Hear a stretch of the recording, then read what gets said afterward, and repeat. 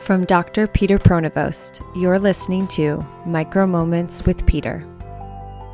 Hello, Peter. Welcome to the first episode of our new podcast, Micro Moments with Peter. I'm thrilled to be starting this podcast with you. I know it's something we've talked about for a while now, and the wisdom that you share with all of us who are lucky enough and fortunate enough to work closely with you, I think is something that's priceless. And I'm really excited that we get to share these conversations now more broadly moving forward. Kelsey, thanks and for your expertise. I'm really excited too, because the wisdom that I share is in all of us. We just have to find a way to get it out. Yeah, absolutely. Yeah, so let's talk a little bit about why you wanted to start a podcast in the first place. Kelsey, our group is something magical. I mean, as you participate and help create it, when we're together, we feel this energy, this love, this passion, and the results have been breathtaking. But our group doesn't reach broad enough, and we get constant requests to share some of what we're doing or the thoughts or how are we approaching things. And so we realized we needed a broader medium to share the amazing work our team is doing with the world. And yet we wanted to be more contemporary in the way we reached out. People are busy. Emails are the death knell. I dread my weekends digging out of emails.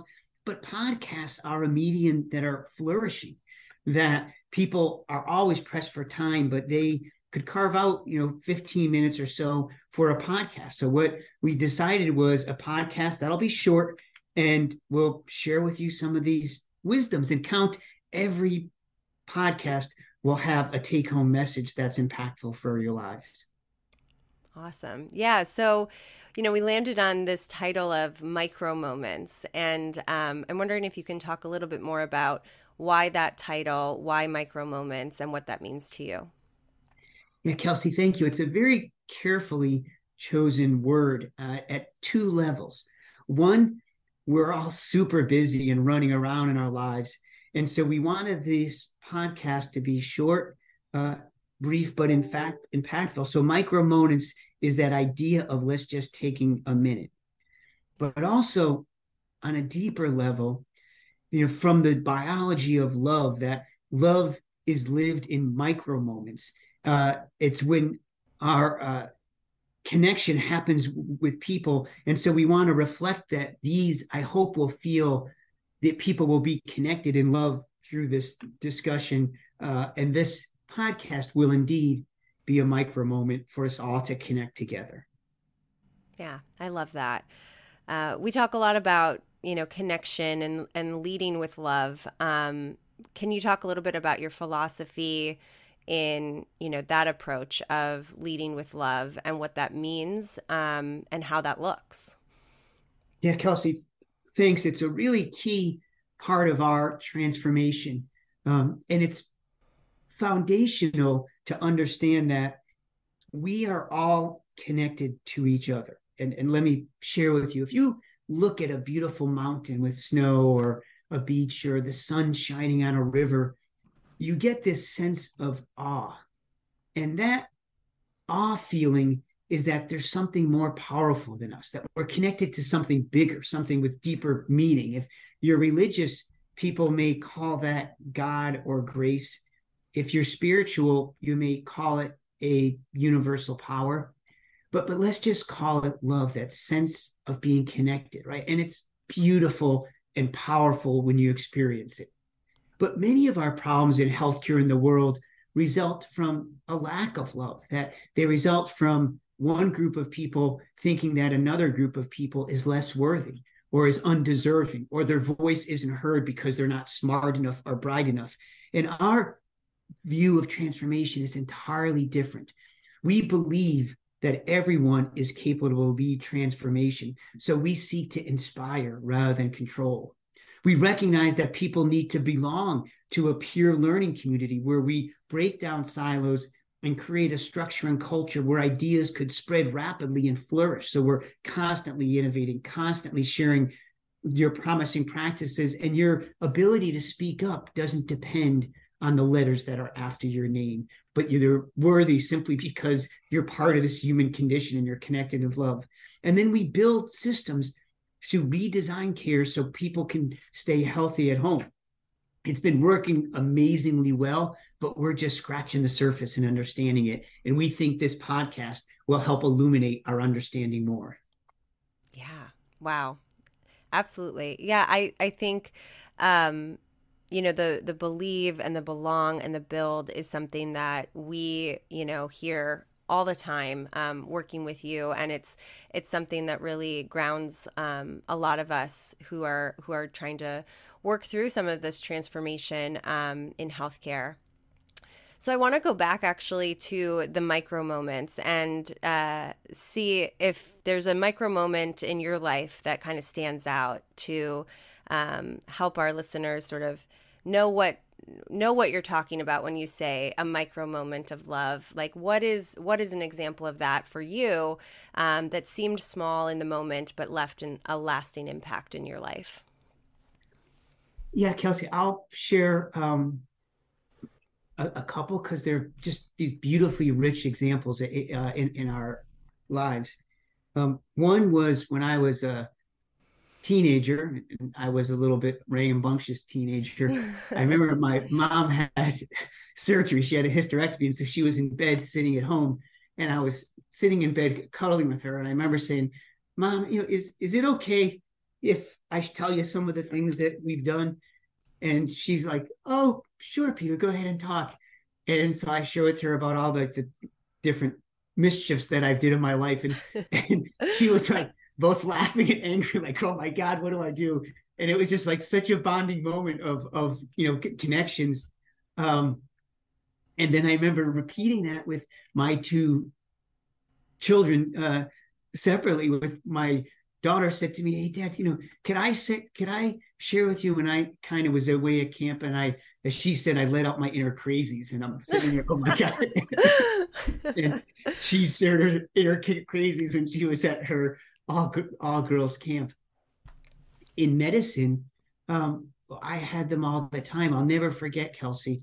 I was caring for a woman in the ICU, and she had advanced cancer and was dying, and was quite suffering. And her family was very religious. They're strong Catholics and believed that she was going to have a miracle and didn't want to put any limitations on care. And her body was literally decaying in front of us, and there was no chance that she was going to leave. And we weren't communicating. She didn't understand how sick she was. They were seeing through the lens of, well, there'll be a miracle.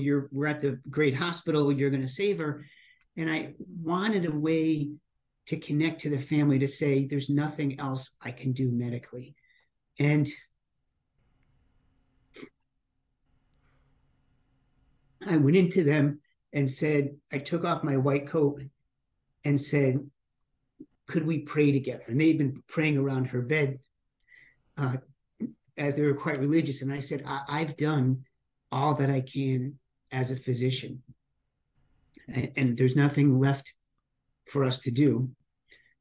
But prayer is important. So why don't we pray together? And so we stood around the bed and we held hands. And afterwards, we stopped and the family said, we're ready to limit support now, Peter. And wow.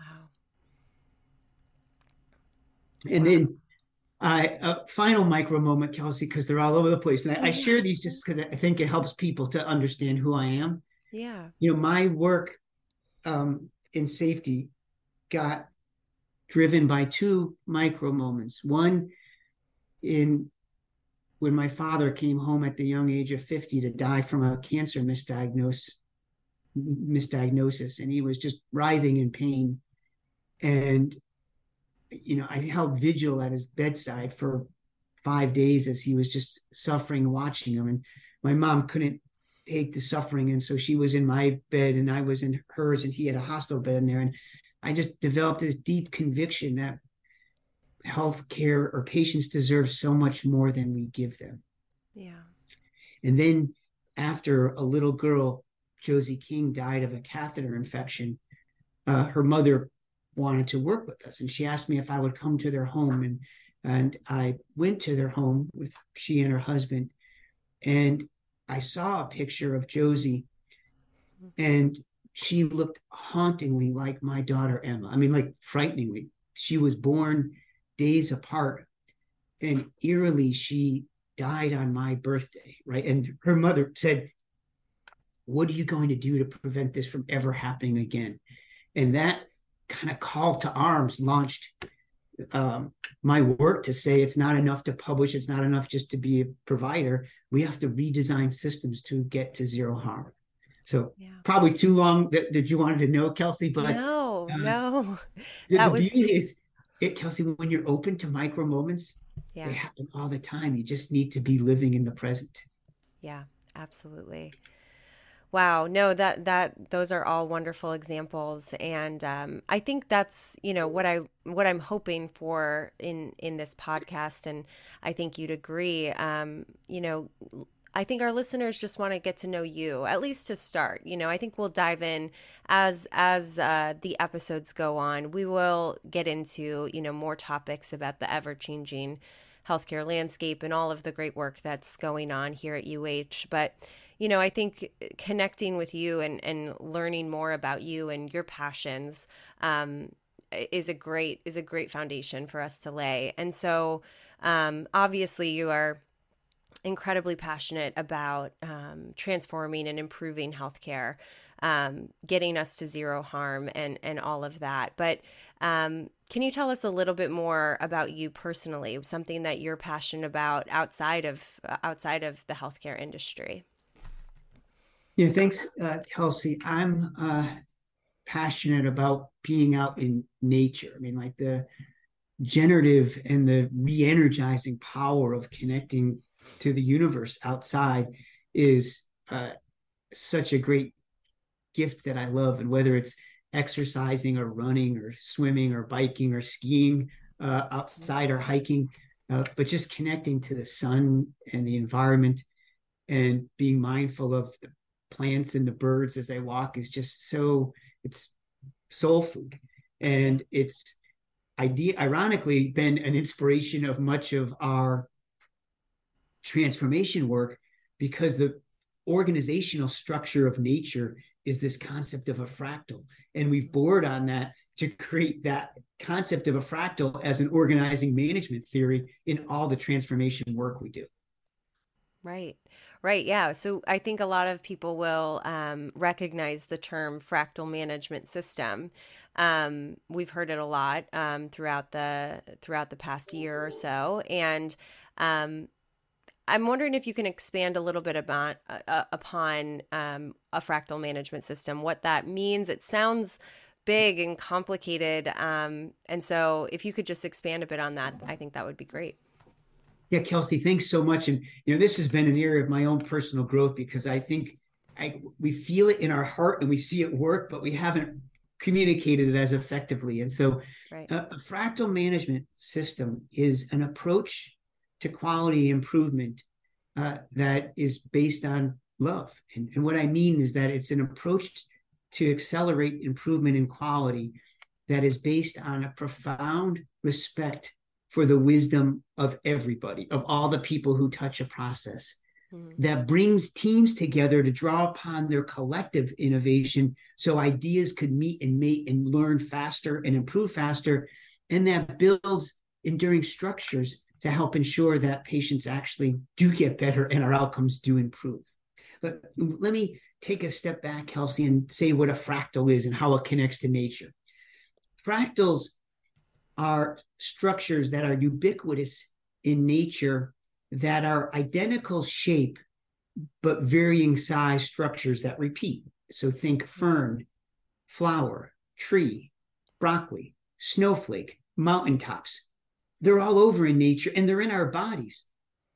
They're our glomeruli, our capillaries, our alveoli are fractals. And fractals developed, Kelsey, because as you had natural organizations that grow and evolve in many different shapes, like think of our lungs or a tree or a head of broccoli, it would be incredibly cumbersome if we had to write a new genetic code every time we wanted to take another bend or build something. Right. And so what underlies fractal are simple mathematical rules that guide how things grow. And we use that concept to say, and based on our theories of love, is that the simple rule that we will all govern by is that every higher level of the organization will create a table, a structure that every lower level has a voice. They have a seat at the table. And if the table is too crowded, add another branch to the tree. And we map out literally all of university hospitals across the continuum from board to bedside. And what that allows us to do is three beautiful things. One is people help co-create goals so they have a say in them. Two, it creates a structure for horizontal learning from different departments for different areas. And three, it's a vertical accountability for performance. Results matter, so we can say, yeah, not to judge people, but to ensure there's success. You see, Kelsey, because we know that change progresses at the speed of trust, and trust grows when we do things with rather than to people. So having that structure where people have a seat, we're doing it with them. They're co-creating, and as a result, we get wiser interventions that we improve faster and we learn faster. And so there's this virtual cycle, and frankly, it just feels better. It's a lot more fun than these top-down approaches. And that's the nature part of how we brought into this management system, all informed by our deep belief that the secret of high quality is love and respecting and connecting with everyone. Wow, that's beautiful. Yeah. So I think some of our listeners, if they want to learn more about the fractal management system, we have a team that's actually working on deploying trainings across the organization to make sure that everyone knows just exactly how to implement that. We talk about it at theory, but giving everyone the tools they need to actually go out and do that. So is there a team that if a listener wants to reach out, that they can contact? Yeah, Kelsey, I think they could just connect to you, Kelsey Fuller, and we have training. And let me just say one word on the training, Kelsey, because I think we think about management system and we're all focused on the technical piece. Do I have goals and measures? And those are important, right? But they're secondary to the culture or the adaptive piece of the fractal management system, the part of treating people with respect or connecting in love. And if those things are true, well, then how are you treating people? I mean, I'll give you a simple example, Kelsey, is if saying I really respect people, that means that your job, if you're leading a team, is to clarify why we're doing these to touch people's heart and agree on what the goal is, but keep your hands off of how to do it. That's the wisdom of the frontline people who have far more wisdom than a manager will to do that. But too often we see managers forget the why and the what, and they tell people, you will go use this checklist or you will do this, and they fail and they demoralize people, right? This is truly believing that people are beautiful and they're powerful to solve these problems, and then inspire and unleash them. Right. And that's something everyone can take away from this today.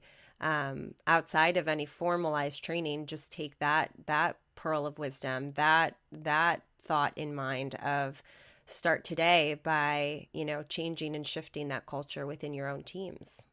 Yeah, that's exactly right. Simple rule to say is, am I doing things with rather than to people, right? Or am I defining how, or am I defining why and what the goals are? And I encourage or empower the frontline staff to figure out how. Right. Wonderful. Well, I think in an effort to keep these episodes short and sweet, I want to thank you for speaking today on some personal stories and sharing some of your heart with this with the listeners who are listening today. I think next episode we'll hopefully dive in a bit deeper into what's happening in healthcare right now, what our caregivers need to know, and just to close out, I know that you're an avid reader, and I thought maybe a nice way to end our podcast would be if you could share with us a favorite book of yours or something that you've recently read that you'd recommend to our listeners. Yeah, great, Kelsey. There's a book called Everybody Matters that is this approach that treating everyone with respect. That's a great management book. There's another book called Multipliers that I use a lot, that is a lot relies on the same therapy. And then so recently I've been reading a lot of books by Thich Nhat Hanh. He recently passed. He's a Buddhist monk, but basically puts these theories about treating people with love. And matter of fact, he's got a book called Love that's just so powerful. But Kelsey, let me just invite the audience to say, please stay tuned, because what we've planned, or Kelsey and I have planned, is the episodes will, now that you have a little bit of the theory behind you, will be examples of people in our environment who are living this approach and the impact that they're having on their teams and our lives. And there's so much great work going on here at UH that we want to share it with you. So we'll reframe these principles that we talked about, but they'll be lived in real world examples from so many people around UH who are just making such a good impact. So we really hope you stay tuned and participate in Micro Moments with us. I'm Peter Pronovost, and we're working to leverage the power of love within and between people to radically transform health and healthcare.